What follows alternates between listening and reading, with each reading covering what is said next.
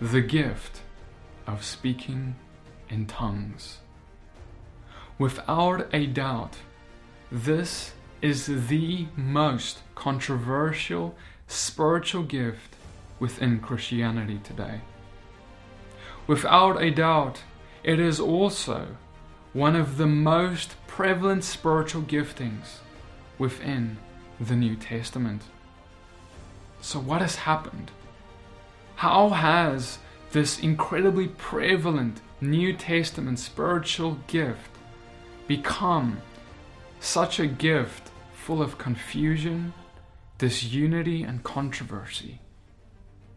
I would like to submit to you that many have attempted to teach on this spiritual gift of speaking in tongues before, but they have mainly focused on the theological aspects of this gift, while not adequately explaining or teaching the practical aspects of it. Imagine this. Imagine a heart surgeon who is standing in a lecture hall teaching his students. This heart surgeon has been studying himself how to do a heart transplant for 12 years. He knows everything there is to know about how to do a heart transplant academically. He knows what every book teaches on it. He even wrote the book on it.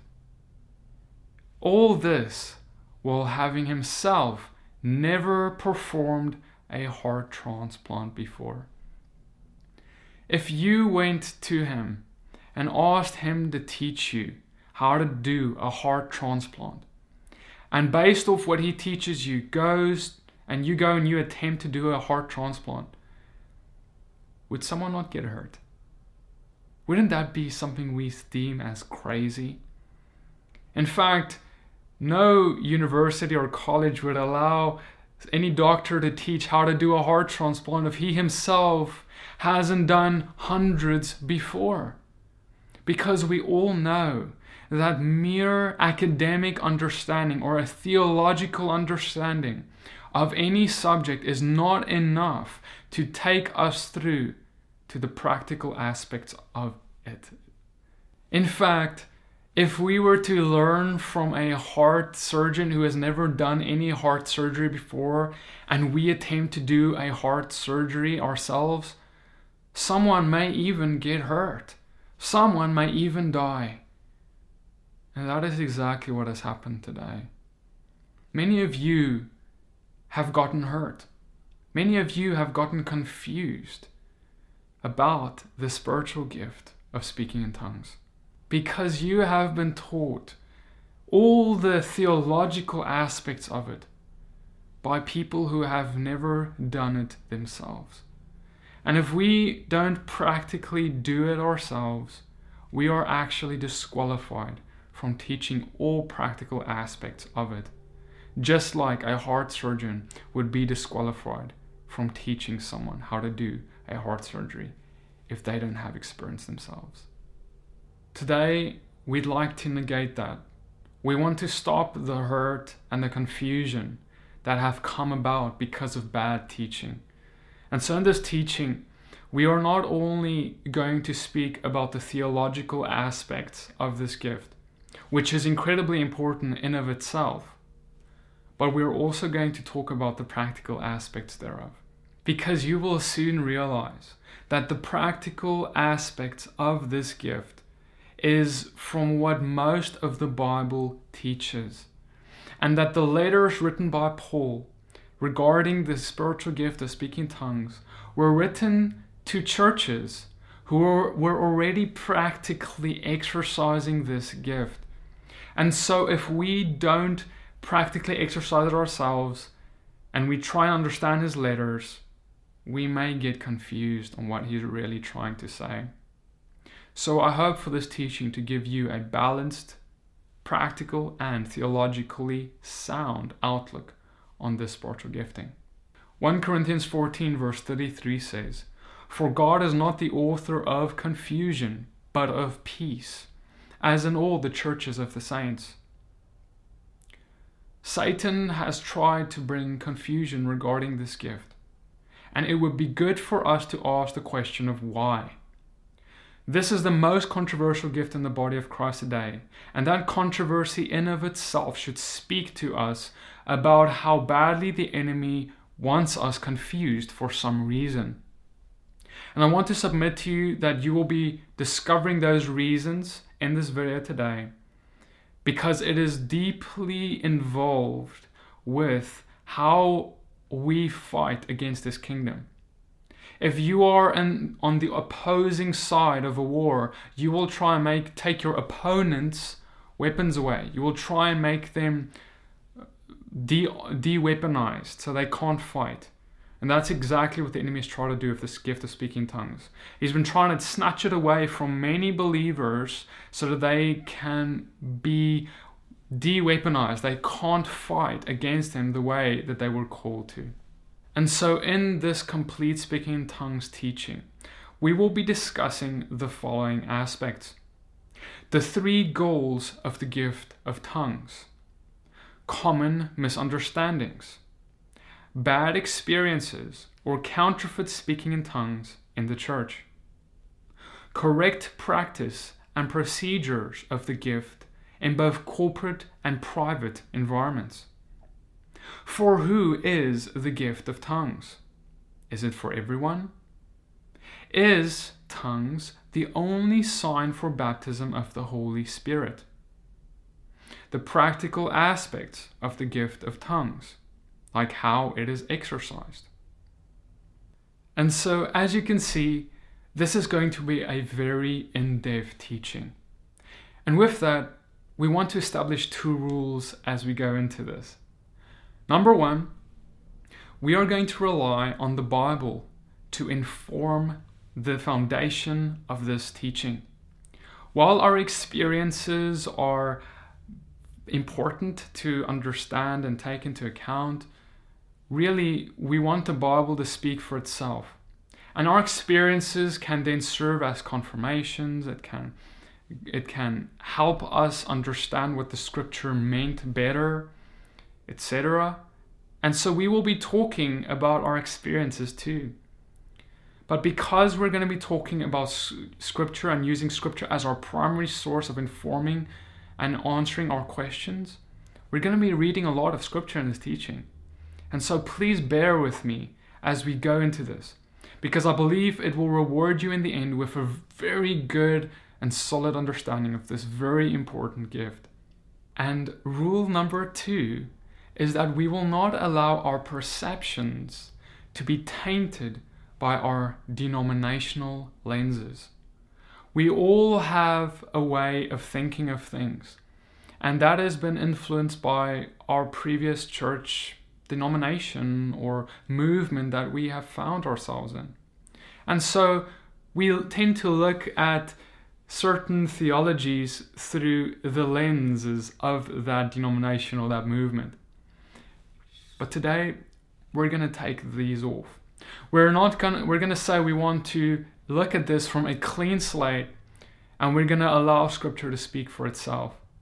We're not going to read scripture through some dirty lens.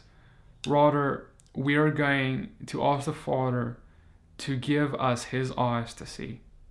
So, enough with the introductions. Let's get right into it.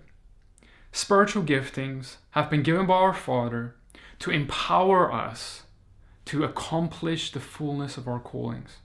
They are very important in our lives, and their importance have often been unrealized in the body of Christ. Spiritual giftings, all spiritual giftings, set out to accomplish 3 goals. Firstly, they serve as edification to the body of believers. Secondly, they serve as a witness to the lost. And thirdly, they serve as personal edification to us. For example, if we use the gift of healing to inform these goals, the gift of healing provides edification to the body of believers, in that when someone has the gift of healing, and there is healing necessary within the body with someone having a sickness or an ailment, they can come into their church or their fellowship and they can pray for someone to get healed. And when that person gets healed, there is edification that has taken place in the body of believers. Secondly, as we mentioned, the spiritual giftings have a goal of being a witness to the lost. That means that when we go outside the walls of the church or outside to the places where Jesus often went, we see that he met with people who were lost, the lost, unbelievers, people who don't believe in God or people who are in sin. And what he would do is he would love them. And his spiritual giftings would be used in combination with his love to show God's love to the person. For example, he often healed people who didn't know God or barely knew God. And that was a sign, a witness to the lost, where they had a heart transformed. They said, I want to be like him. Who is this man that he cares for me, that he would heal me of my ailment? That is the witness to the lost. And then thirdly, every spiritual gift has the goal of personal edification. I want to submit to you that if you walk in spiritual giftings, no matter which one, it will serve as personal edification to you. I've often said, and just as I have often found in my life, that when I have gone out to pray for someone and they have gotten healed, for example, that has often changed me more than it has changed the person I was praying for. Because in that moment, the love of God is poured into me and out, and I become a vessel where he can work through. And that really changes us. I almost want to say more than anything else, is when we become a love, when we walk in the love of Jesus for others to see. And so that's how spiritual giftings also provide personal edification. These three goals are important to understand because, as I mentioned, they are not just for the gift of healing or the gift of prophecy, but all spiritual gifts, including the gift of tongues. Therefore, an accurate understanding of the gift of tongues will need to make way for all three of these goals to be accomplished. When we are done with this teaching, we will need to understand how the gift of speaking in tongues allows us to be edification to the body of believers, to be a witness to the lost, as well as how it will provide personal edification to us. That is how the gift of tongues will be exercised in its fullness. It must accomplish all those goals. Generally, we allow the spiritual giftings to accomplish these three beautiful goals. However, with the gift of speaking in tongues, oftentimes we have dampened or disallowed the gift of speaking in tongues and those practicing it from reaching these three goals. And it is because of three main reasons. It is important to understand these three reasons because if we don't understand where the pitfalls are regarding how we are setting out to understand this gift, we may fall into them. These three reasons are the following: misunderstandings of Scripture, bad experiences, or trying to understand a spiritual gift with our carnal mind. Let's discuss them quickly. Firstly, in terms of the misunderstanding of Scripture, we need to have a belief in a gift of tongues that is practically applicable. That means that, like I mentioned earlier in the teaching, we need to be able to practically exercise it if we want to be able to accurately teach it. And on top of that, if our understanding of the gift of tongues is one that does not see the gift of tongues being exercised consistently around us in our churches, etc., then we need re-evaluation. Because the gift of tongues was a gift that was consistently and numerously exercised within the early church. We see various scriptural examples which we will soon discuss. This was not just a once-off event. It was not an event under extremely rare circumstances. In fact, it happened quite often in the new church. We also need to beware of over-spiritualizing the gift. Because the gift of speaking in tongues is so mysterious and so different and often considered weird. I mean, speaking in a different language or a foreign language like we see in Acts 2, it's definitely something very miraculous. And so the mystery and the mysteriousness about this gift often leads people to have ideas about what it's supposed to look like that is over-spiritualized and outside of reality. It is not really how it looks, and so people will never really do it because their idea of what it's supposed to be like is just not what it is in reality. That is why teaching is important, teaching that is accurate and good, so people can be edified and accurately understand what this gift looks like in the real world, so that they can exercise it themselves and not be fooled by over-spiritualizing it into some unattainable spiritual gift that at the end of the day, no one actually practices it. The second reason that this gift is misunderstood or often quenched to reach all of its goals is because of bad experiences. Now, I am very much aware that there is a counterfeit, evil, demonic spirit that has infiltrated many churches. And there is a counterfeit for every single spiritual gift that God has given us. No doubt about that. However, with all that in mind, we shouldn't be ignorant of the enemy's main plan with anything counterfeit. And that is that he wants to persuade us differently from actually exercising this gift.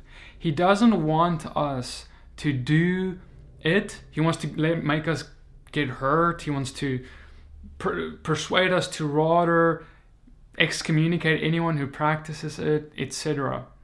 He wants us to be confused of what is original and what is the counterfeit. And when he has accomplished that, he has disarmed us, and he has succeeded in that. And so we cannot throw out the gifts or quench the Holy Spirit if we've had a bad experience with a counterfeit gift, or if we're afraid of the counterfeit. That is not a biblical response. And the number 3 reason of why we can dampen or quench the gift of speaking in tongues to reach all of its goals is because we're trying to understand a spiritual gift with our carnal minds. And that brings about a lot of confusion. We read in Romans 8 verse 7, "For the mind that is set on the flesh is hostile to God. It does not submit to God's law, indeed, it cannot." To put it shortly, the carnal mind, which we use to often think about things, does not like spiritual things. It does not like being obedient to God's law. It does not like prayer. It does not like fasting. It does not like reading or studying the Bible. It may not even like watching this video. At the end of the day, the carnal mind doesn't like anything to do with God. That is what this battle is. That is why Jesus fasted in the wilderness. That is why we need to put our flesh on the altar. And so with this, I want to submit to you that people have often tried to reject this gift or speak out against it from their fleshly perspective because their flesh simply hates it. So we're going to speak about what that means a little bit more later, but we want to keep that in mind. We want to go into this teaching with the idea that we're not going to let our flesh speak loudly. We're going to let the Spirit speak to us. That is incredibly important if we want to talk about or teach or understand spiritual giftings. And so let's jump right into Scripture. In Acts 2, we pick up on the first time that this gift ever appears. And you may all know it, but let's dig in to see the important details of this passage. Acts 2 verse 3. "And divided tongues as of fire appeared to them, and rested on each one of them. And they were all filled with the Holy Spirit, and began to speak in other tongues as the Spirit gave them utterance. Now there were dwelling in Jerusalem Jews, devout men from every nation under heaven. And at this sound the multitude came together, and they were bewildered, because each one was hearing them speak in his own language. And they were amazed and astonished, saying, "Are not all these who are speaking Galileans? And how is it that we hear each of us in his own native language? Parthians and Medes and Elamites and residents of Mesopotamia, Judea, Cappadocia, Pontus and Asia, Phrygia and Pamphylia, Egypt and the parts of Libya belonging to Cyrene, and visitors from Rome, both Jews and proselytes, Cretans and Arabians, we hear them telling in our own tongue the mighty works of God." And all were amazed and perplexed, saying to one another, "What does this mean?" But others mockingly said, "They are filled with new wine." And so in Acts 2, we read about this amazing and miraculous and famous event where the Holy Spirit pours into the upper room, being poured out on the people there. And as they were baptized in the Holy Spirit, they started speaking in tongues and prophesying. Speaking in tongues in this account is explained. It is explained when the people start speaking in their own native language, and the others hear them in their own native language, even though they are of different nations and different languages. Therefore, there was an amazing miracle taking place where the people could understand each other, even though they shouldn't be able to. In this instance, the gift of tongues serves to reverse the curse of the Tower of Babel. At the Tower of Babel in Genesis 11, we have God splitting the nations, confusing the languages with it, so that they can't go and work together because God's, as he said himself, nothing will be impossible for them.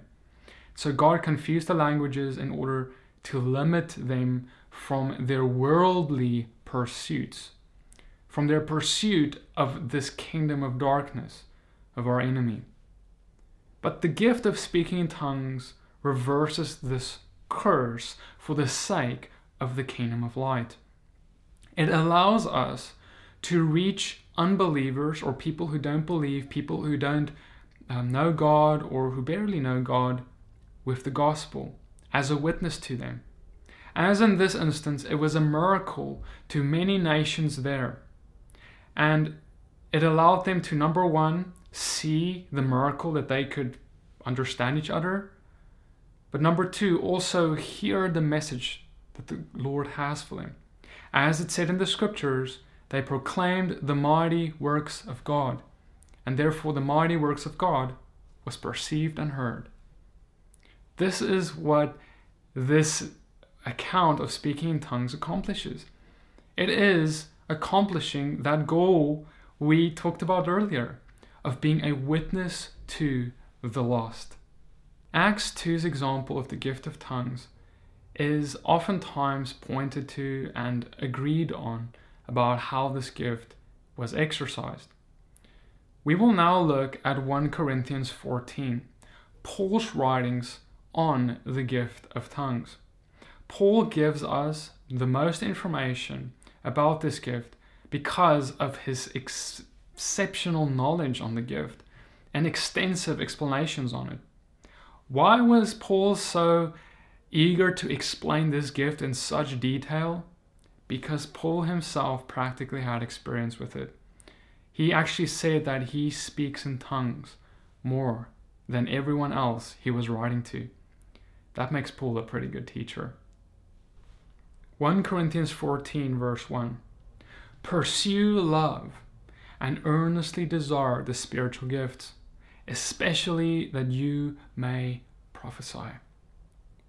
Now, before we even read further, I want to point out something amazing. He says, pursue love and earnestly desire the spiritual giftings. Why does he talk about love first of all? Because if you know about the previous chapter, 1 Corinthians 13, you will know it as the love chapter, or the chapter where God defines what love is. Love is patient, love is kind, it does not rejoice in wrongdoing, etc. And now the next chapter is this chapter we are at, where Paul actually starts explaining the gift of tongues in great detail. And so what is important to understand is that the gift of tongues was so important to Paul that he decided to write it right after speaking about love, right after giving us the most detailed definition of love. That means that tongues is pretty important for the sake of love, for the sake of us to walk it out in love. You see, the spiritual giftings is a primary way of how we demonstrate love. And if you don't have the spiritual giftings and don't exercise them, you will struggle to love. Because like we mentioned, the spiritual giftings are going to be edification to yourself so you can love better. It can be a witness to the lost so you can love your neighbor and those lost. And it's edification within the body of believers so you can love those close to you, your family and friends. Ultimately, all this is how we love God. And so now you can see how loving God and loving your neighbor, the spiritual giftings are essential for accomplishing it to its fullest potential.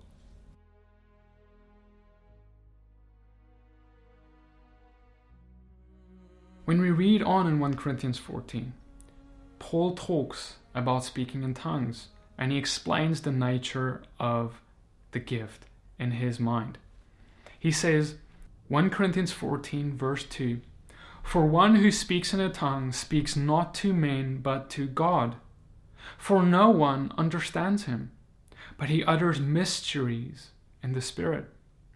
On the other hand, the one who prophesies speaks to people for the upbuilding and encouragement and consolation. The one who speaks in a tongue builds up himself, but the one who prophesies builds up the church." Now, if you've been paying attention to Acts 2, which we just read, you should be scratching your head at this point, because what Paul just described as how tongues is for him seems contradictory to what tongues was in Acts 2. I mean, let's just have a look at it. In 1 Corinthians 14 verse 2, he says that he doesn't speak to men but to God, that no one understands him, and that he utters mysteries in the Spirit. However, in Acts 2 verse 6, we read that they were bewildered because each one was hearing them speak in his own language. 1 Corinthians 14 says they don't speak to men but to God, but Acts 2 says that they were understanding each other. They weren't speaking just to God and not to men. They were speaking for men to hear. And they weren't uttering mysteries because these men could understand. It wasn't a mystery to them. Seems like a contradiction, doesn't it? 1 Corinthians 14 verse 4 also says, "The one who speaks in a tongue builds up himself." Additionally, 1 Corinthians 14 verse 17 says, "For you may be giving thanks well enough while speaking in tongues, but the other person is not being built up." And then, in contradiction seemingly to that, Acts 2 verse 11 says, "Both Jews and proselytes, Cretans and Arabians, we hear them telling in our own tongues the mighty works of God." 1 Corinthians 14 in this case is talking about the one who speaks in a tongue does not build up the church, does not build up anyone else, but simply builds up himself. But in Acts 2, they were hearing the mighty works of God. They were proclaiming it to others, and others were perceiving and hearing the mighty works of God, and they were being edified. It wasn't just personal edification like in 1 Corinthians 14, as Paul is describing. So is this a contradiction of Scripture? I want to submit to you that no, it isn't. We are simply seeing tongues, the spiritual gift of tongues, being used in two different places to accomplish two different goals. But it's the same gift. Obviously, how you exercise a gift will change based on which goal you want to achieve. For example, in Acts 2, the goal was to reach unbelievers or people who weren't all the way in the faith yet. It was a witness to them. It was edification to those in the room. That's why they could first see the miracle and rejoice in the Lord, and also hear the mighty works of God spoken in this gift of tongues to each other. There was a corporate edification happening there, and that was the goal of tongues in that instance. However, in 1 Corinthians 14, when Paul describes the nature of the gift of tongues here, he is talking about it in a different context, and that is for the edification of the individual, a private edification. Just like we talked about how healing can edify someone else when we pray and they get healed, but also we get changed when we pray for someone. Similarly, the gift of tongues, we can pray in the gift of tongues and receive personal edification, where we speak not to men, but to God, where no one understands us, for we utter mysteries in the Spirit. This is what Paul is describing. If we are to believe that the gift of tongues is exclusively for the point of reaching the goal of being a witness to the lost, then this scripture would be a contradiction. But it won't be a contradiction if we understand that there is also application for the gift of tongues to be personal edification, where it's not necessarily about speaking in different languages to other men, but rather here speaking to God, as Paul describes. Let's read further about what Paul says about the gift of tongues, and we will discover more about its nature. 1 Corinthians 14, verse 14. For if I pray in a tongue, my spirit prays, but my mind is unfruitful. What am I to do? I will pray with my spirit, but I will pray with my mind also. I will sing praise with my spirit, but I will sing with my mind also. Paul says something interesting. He says that when he prays in tongues, his mind is unfruitful. Remember that carnal mind we spoke about that so often gets confused with the spiritual things of God and doesn't want anything to do with it? In the gift of tongues, we actually shut off and shut out the carnal mind, the flesh, from intervening. You don't pray with your mind when you pray in tongues. You rather pray with your spirit. It is also written that the Spirit intercedes for us with groanings unutterable. And so, going on, he also talks about how the speaking in tongues is something that he can sing in. And he calls it also praying in the Spirit. He defines praying in the Spirit as speaking in tongues. This is important for our personal Bible study, because whenever we read about praying in the Spirit in another place, we will understand that he is talking about praying in tongues, because here Paul has defined that praying in the Spirit is the same as praying in tongues.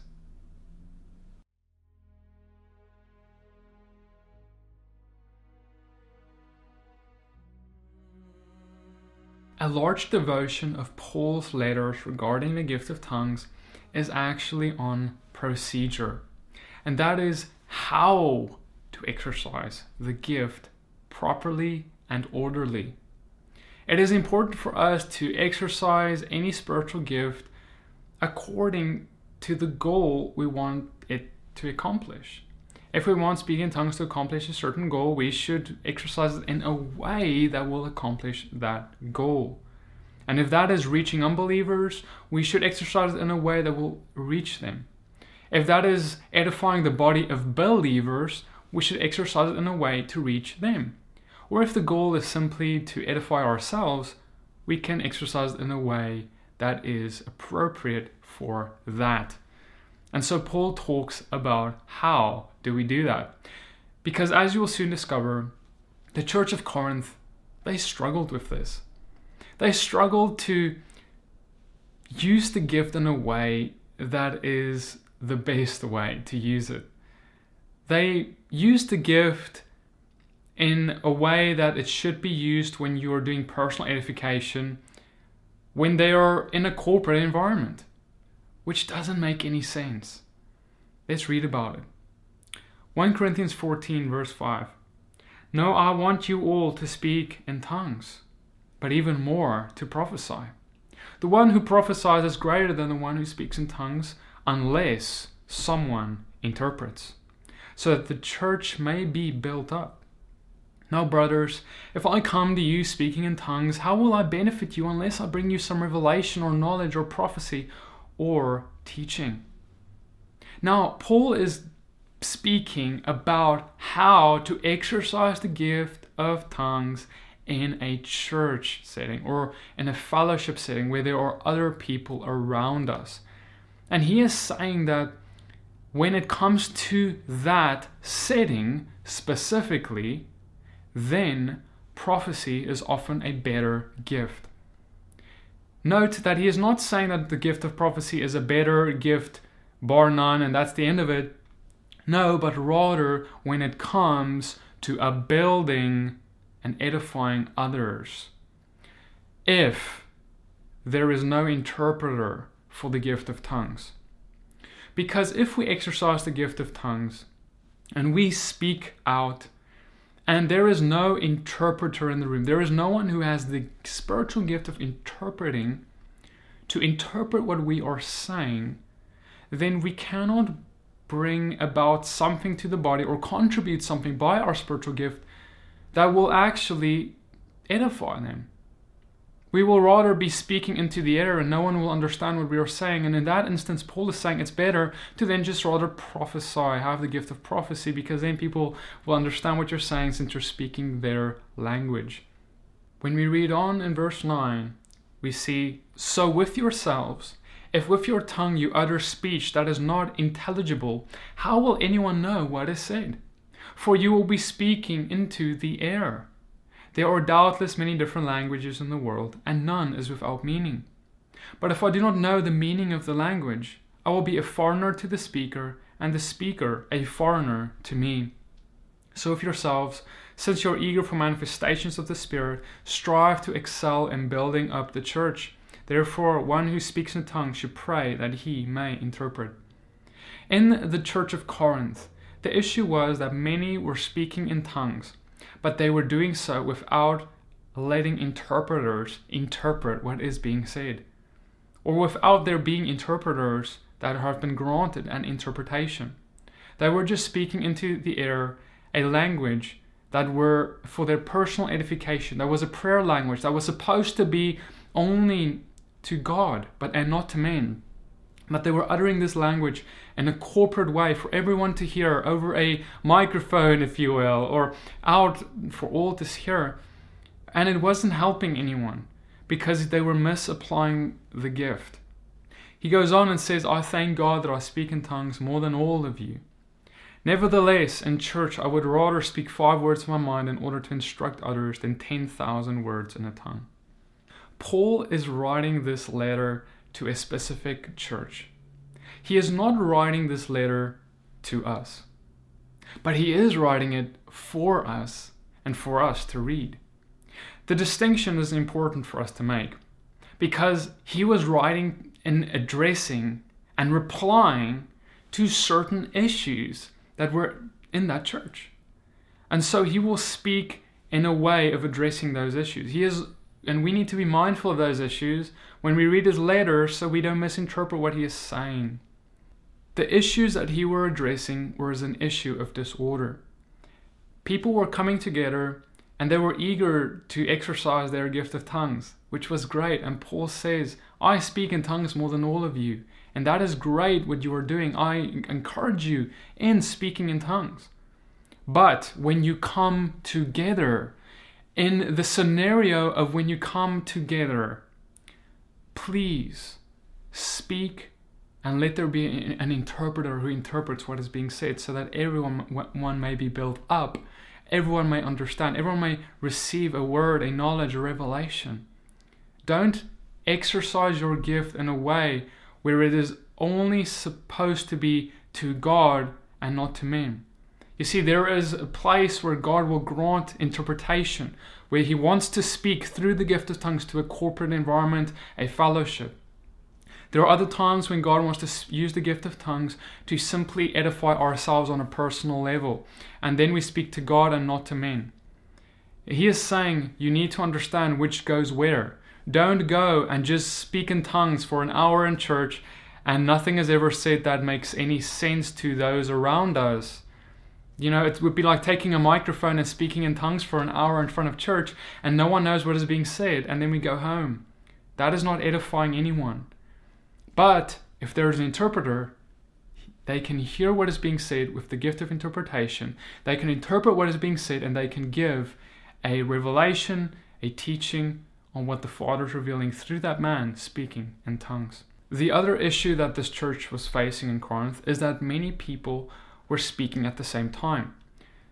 And we see that in some Pentecostal churches today as well, where people with the gift of tongues become overzealous and they speak all at once and no one can understand anything that is being said. That is not edifying the body. That is edifying the person speaking possibly, but it doesn't help everyone else around. When you come together with the point of edifying each other, building each other up, teaching, and providing revelation to one another. Some have taken these verses of Paul to mean that we should never speak in tongues in a church, and that tongues should never be exercised within those confines and in those walls. However, this is an out of balance teaching. It is not what Paul is saying. He is saying that it is not good to speak in a tongue when there is no interpreter that can interpret. But I want to submit to you that it is good to speak in tongues in a church environment, a fellowship, with people around you corporately, when there is an interpreter. And then people can be built up. And I also want to ask you, how will you know if there's an interpreter in a congregation? Will you not know there's an interpreter because you have spoken? You see, brothers and sisters, there is a procedure that we need to follow. And the procedure is important because we don't want people to throw out the gift of tongues out of a church environment completely. And we also don't want the gift of tongues to be used inorderly and improperly. Let's see what Paul says on that procedure. In 1 Corinthians 14 verse 27, he says, "If any speak in a tongue, let there be 2 or at most 3, and each in turn, and let someone interpret. But if there is no one to interpret, let each of them keep silent in church and speak to himself and to God." Verse 39, "So, my brothers, earnestly desire to prophesy, and do not forbid speaking in tongues, but all things should be done decently and in order." Paul says that we should never forbid speaking in tongues, as long as it is done decently and in order.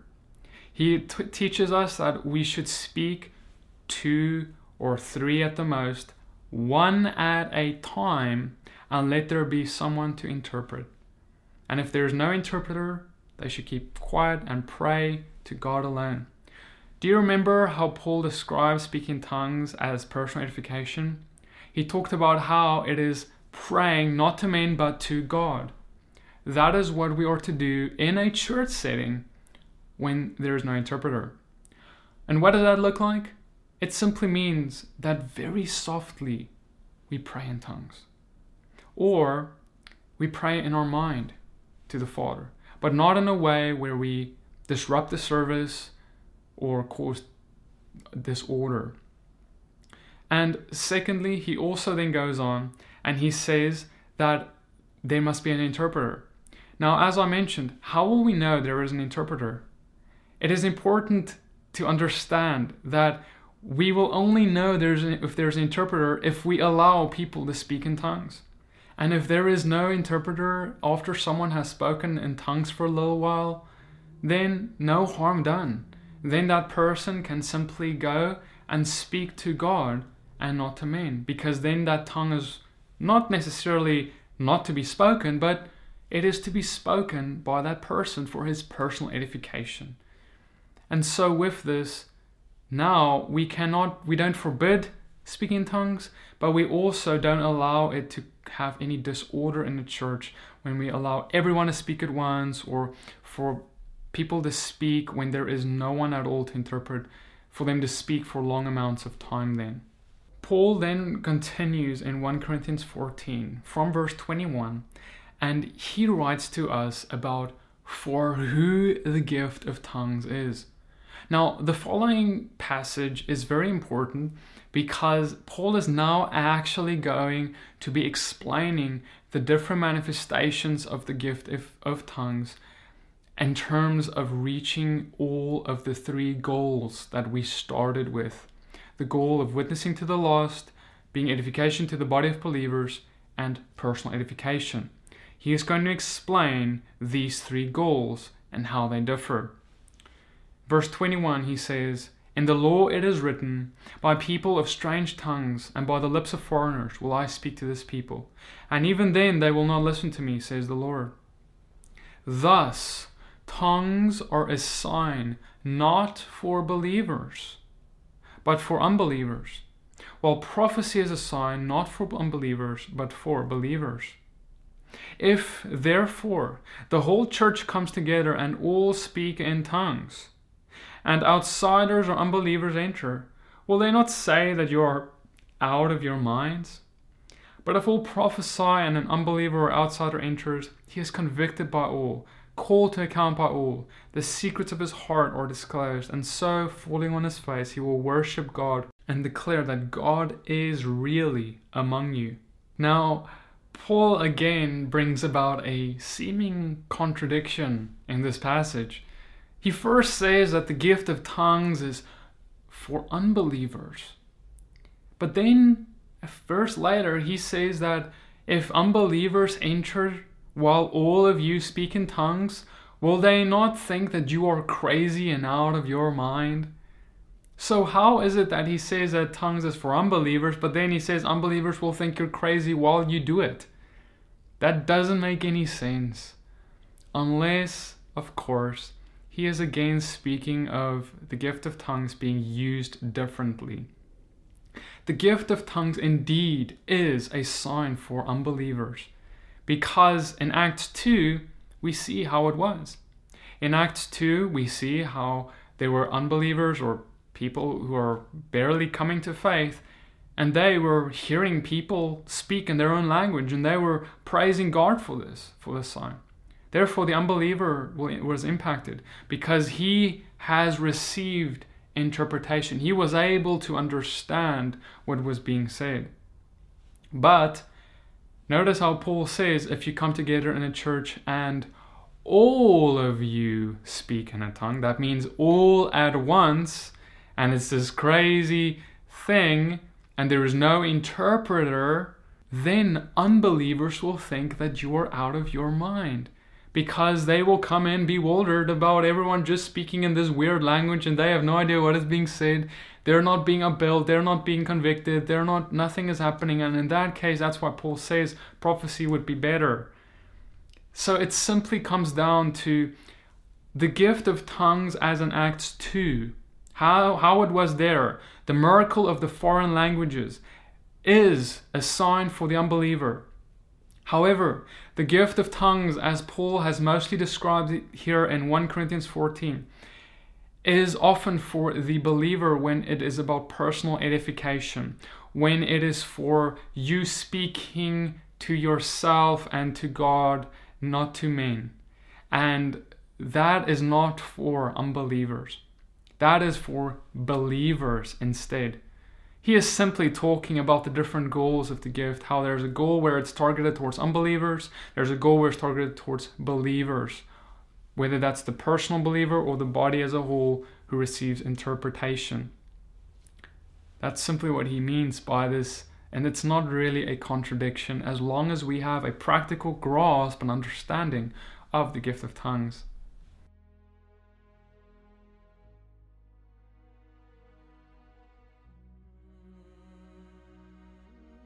I would like us to speak about the practical aspects of the gift of tongues and how it is exercised practically. Those who hold to the belief that the gift of tongues is exclusively for speaking in another foreign language, like we see in Acts 2, would need to explain how this gift is exercised in that way. Let's talk about it. What would it really look like? If we are met with an unbeliever, someone who speaks a different language than we can speak, how will we speak in tongues to them? If we know we have the gift, how is it going to happen?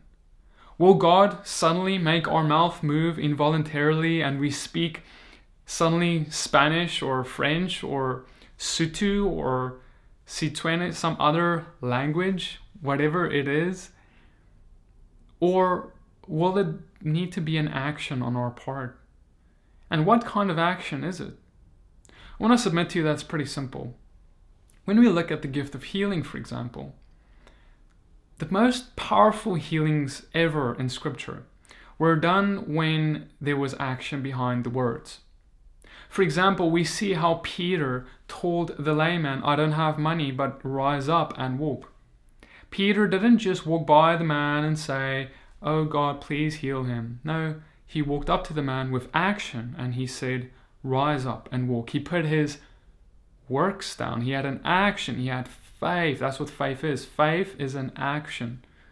And similarly, I want to submit to you, just like the greatest miracles in the Bible were all done through actions by the miracle workers, the gift of tongues, like all spiritual giftings, require action from our part. That means that God is not going to take over our mouth. He's not going to start making us speak when out of our control. Rather, it is going to be in our control, and we will be able to open our mouth and speak. This is not to say that we cannot be overwhelmed by the Spirit and be led to speak in tongues or to do things of the Spirit. Of course, God can sometimes move powerfully through us. But at the end of the day, He doesn't do anything against our control. Like, we usually still have control of what God does. He is a gentleman, right? He doesn't just control us like a robot or a puppet on strings. And so when we are faced with someone and there is a miracle that needs to take place about speaking in a foreign language, God isn't going to take over our mouth and we're going to suddenly now speak Spanish or whatever language. Rather, we are going to go in faith. We're going to open our mouth and start speaking. And if the Spirit leads us to speak in a foreign language in tongues, that's going to happen. We are going to speak, and forth will come a different language. To us, that language will not be understood. We won't know what we're saying, possibly, because we don't know the language. But the person who hears it will, because they know the language. Remember what we said. The carnal mind does not partake in the act of speaking in tongues. Paul himself said that my spirit speaks while my carnal mind is absent from it. Therefore, the carnal mind is unable to understand what is being said by someone who speaks in a tongue. Therefore, when you speak in tongues in a different language, you won't yourself know what is being said because you don't know the language. And if you understand this, you will now know why the people in Acts 2 were not really happy with what was going on.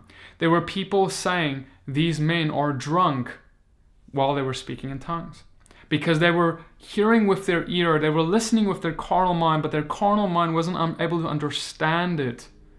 And because their carnal mind was not able to understand it, they concluded these men are drunk, this is not of the Holy Spirit, or whatever other conclusion they wanted to come up with. And today, many come to the same conclusion because they're trying to understand with their carnal mind. But the carnal mind doesn't understand the gift of tongues. It doesn't understand the words. It is a different language, a language that it can be on this earth for a different person to understand, like Spanish, or it can be mysteries in the Spirit, as Paul described in 1 Corinthians 14, where no man can understand, no carnal mind understand, no one can understand, but God, only He understands. And when we've successfully spoken in tongues to an unbeliever, as a witness to them, and they understand and hear the language, that would be words that proclaim the mighty works of God, that will draw them to their knees and cause them to encounter their God, like we see in the book of Acts chapter 2. And then in corporate environments, what does it practically look like? In something like a church or a fellowship, what would it look like to speak in tongues, and what should it look like? According to everything we've been reading in Scripture, it should look something like this. You will have a prick on your heart if the Father wants you to speak in tongues. You will then go, if there is an elder, if there is a leadership, you will approach them with this thing that the Father's put on your heart. And they should not completely forbid it according to Scripture, but at an appropriate time, they should allow you to share what the Father has put on your heart. You can then continue, as they allow, to speak in tongues. And this is 1, 2, or 3 people at the most, only speaking one at a time. And then they will speak into the crowds. Usually the time that they speak will be a designated time in the service. That is why there is 2 or 3, because it is like a designated time where the prophet, those with gift of prophecy, or those with a gift of tongues can come forward to share to the congregation. And in that time, while they speak one at a time, they will be speaking for a little while. Not too long, a little while. And then there will be some asked if there is an interpreter. Is there an interpreter in the church? Is there anyone who understands what is being said? Is there one who God has given a word to who understood what is being said, who's been granted an interpretation?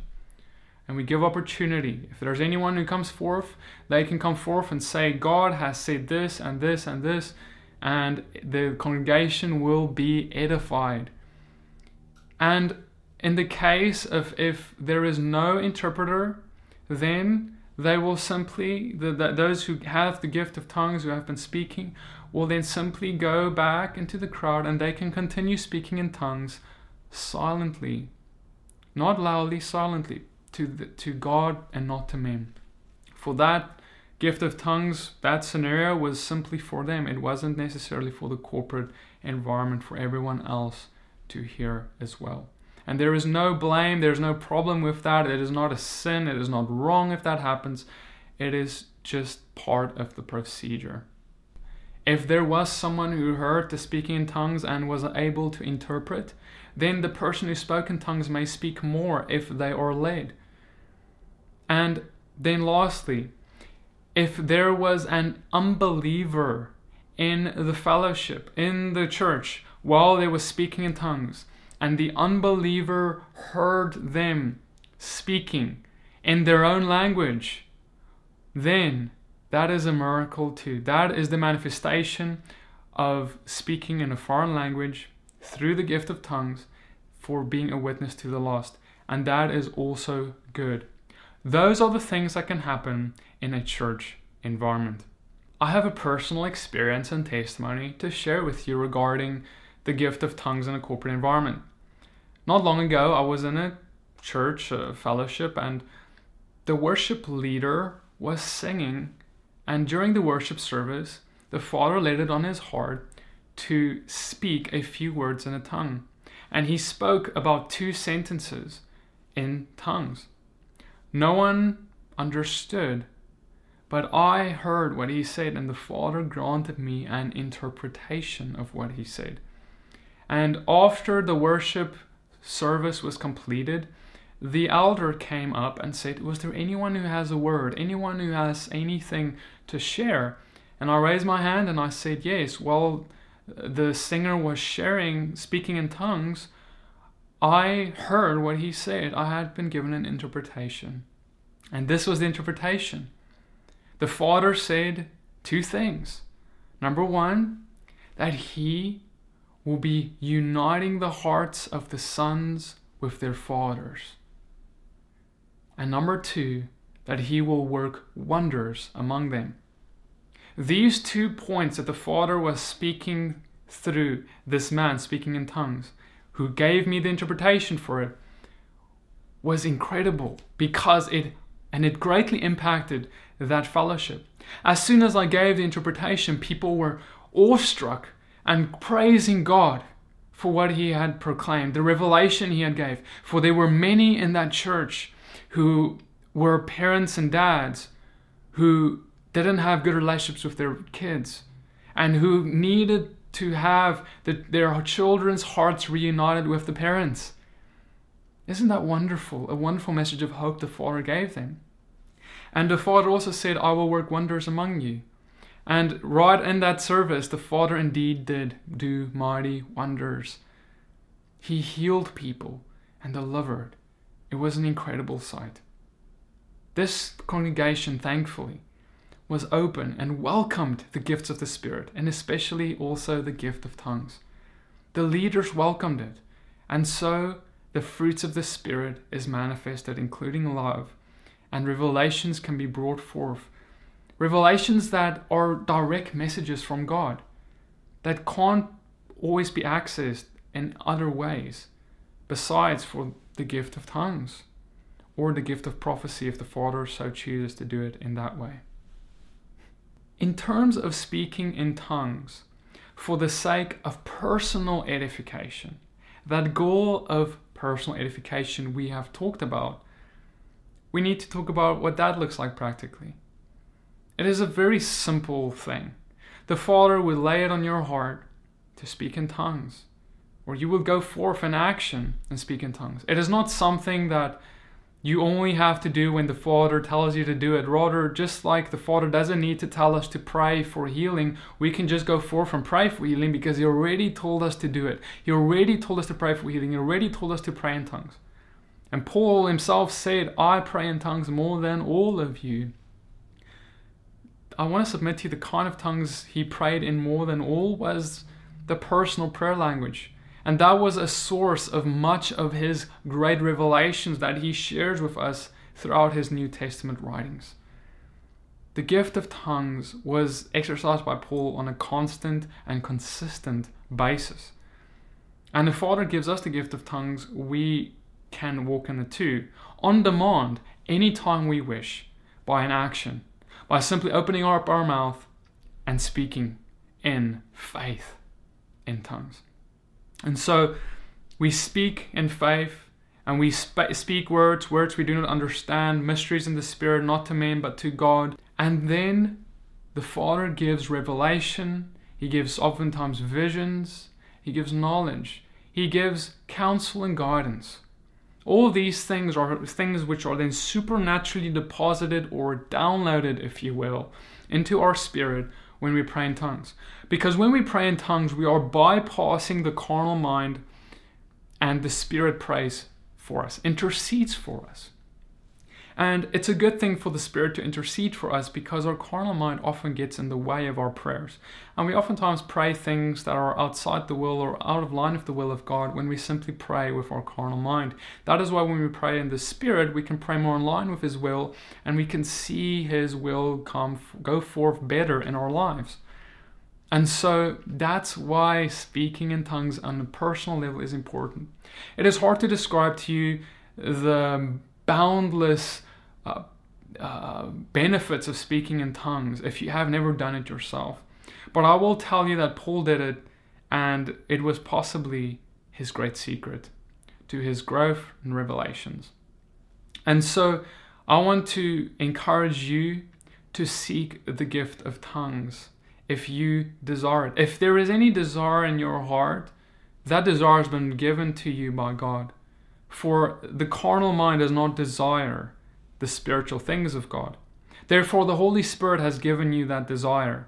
And therefore, it is your responsibility to run after it and seek it.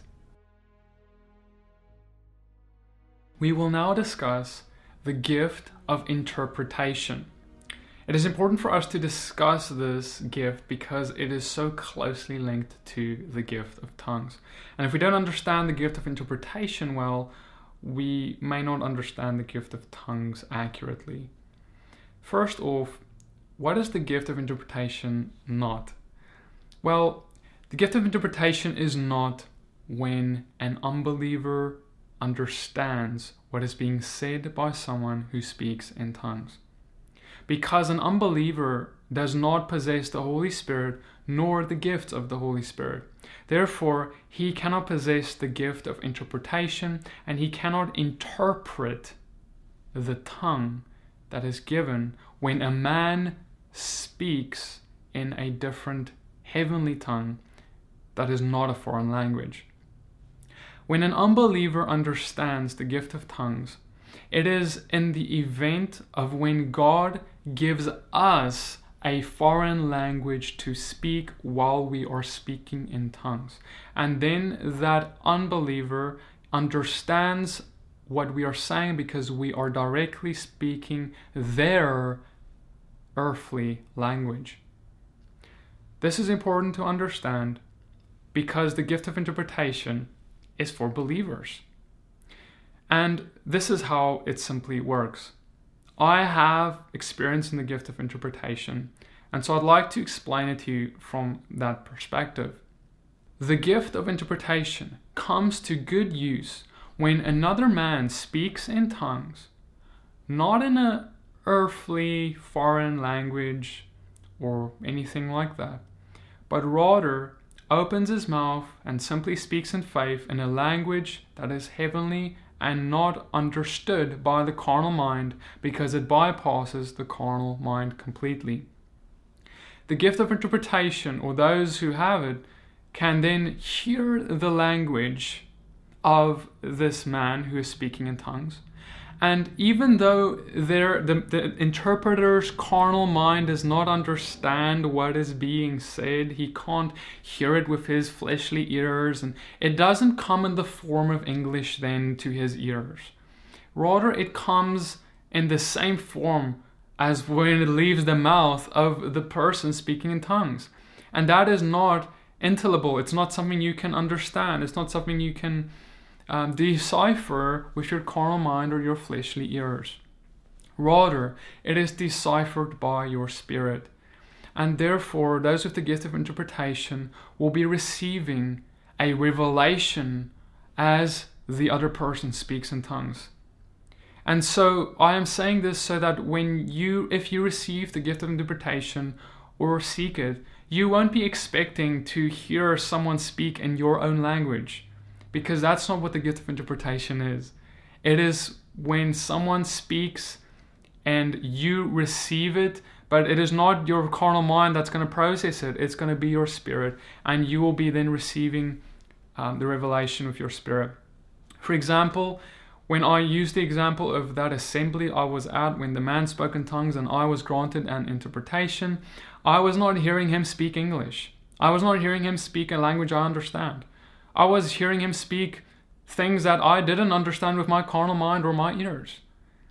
But as soon as I heard it, suddenly in my mind, the Father deposits the message. That is the interpretation. That is how I can now then go forth and say what the interpretation is, so that everyone in English can understand what is being said so they may be built up. In 1 Corinthians 14 verse 13, Paul writes, "Therefore, one who speaks in a tongue should pray that he may interpret." I myself was given the gift of tongues quite a few years ago, and a few years after that I prayed that I may interpret. And the Father granted me the gift of interpretation too. And that is very handy, if you will, and an important gift to be sought within the body. And I encourage you to consider seeking that gift, especially if you can speak in tongues too, because then you will be able to have the gift of tongues work more effectively within an environment that is corporate, where the tongue can be deciphered and understood for the edification of others. And so, in conclusion of part 1 of this teaching, let us conclude with the 3 goals and how the gift of tongues should be reaching them. Number 1, the gift of tongues is for believers and unbelievers. And when we talk about a corporate environment, it is for the Spirit to bypass the flesh to speak to the body corporately. And believers, by the gift of interpretation, in a believer, or to unbelievers by speaking in a different earthly language. Both believers and unbelievers can receive a message from God by the gift of tongues. Whether that is for unbelievers by the one who speaks in a tongue to speak in their foreign earthly language, or if it's for believers when the believer understands what is said by the heavenly tongue language when there is an interpreter giving interpretation. For unbelievers, in terms of a personal encounter, it's to reverse the curse of diverse languages at the Tower of Babel, so that the language would not stand in the way of sharing the gospel. It allows a believer to speak in a different foreign language. And then number 3, for believers, on a personal level for their personal edification, as according to 1 Corinthians 14 verse 4, the one who speaks in a tongue builds up himself. It bypasses the mind, it allows for personal spiritual growth, receiving visions, revelations, and guidance. The mind is also unfruitful in uttering the words, as in 1 Corinthians 14 verse 14, where it says, "For if I pray in a tongue, my spirit prays, but my mind is unfruitful." Holy Spirit makes intercession for us, and we read this in Romans 8 verse 26. Likewise, the Spirit also helps our infirmities, for we know not what we should pray for as we ought. But the Spirit makes intercession for us with groanings which cannot be uttered. And he that searches the hearts knows what is in the mind of the Spirit, because he makes intercession for the saints according to the will of God. Have you ever tried to pray but you don't know what to say? You don't have the words to utter. You don't know how to say what is in your heart or in your spirit to the Father. Well, the gift of tongues for personal edification is useful for that. As we read in Romans, it allows us to pray through the Spirit because we bypass the mind, and we can now pray things through groanings that cannot be uttered. That means that you cannot utter what you want to say in your language. You cannot say it. But through groanings, through praying in the Spirit, something that the flesh bypasses, the flesh doesn't understand, it bypasses the flesh. The Spirit can make intercession for us to the Father. And that's what we can do through this gift of tongues. And so I hope that this has blessed you, this part 1 of the complete speaking in tongues teaching. In part 2, we will be looking at more important topics, and I want you to join me for that. We're going to be talking about the baptism of the Holy Spirit, and whether the gift of tongues is something that is always given at the baptism of the Holy Spirit. We're also going to look at the counterfeit or demonic tongues and how to deal with that. It is an important topic, and I would like you to understand the counterfeit. Because if we don't understand the counterfeit, it may persuade us to leave the original. And then last but not least, certainly not least, we're going to talk about how do we start walking in the gift of tongues if we desire it. Join me in part 2 because I believe it will bless you with almost everything there is to know about this spiritual gift. I hope this in-depth teaching has blessed you. Blessings and shalom. To watch part 2 of the Speaking in Tongues teaching, please click the link on your screen now. You will be able to go through to that teaching and watch part 2. I would like to give a special thank you to all the patrons and partners who have made this in-depth teaching this month possible, as well as every other teaching. May God bless you and keep you, and if this has blessed you, consider becoming a partner too. Shalom.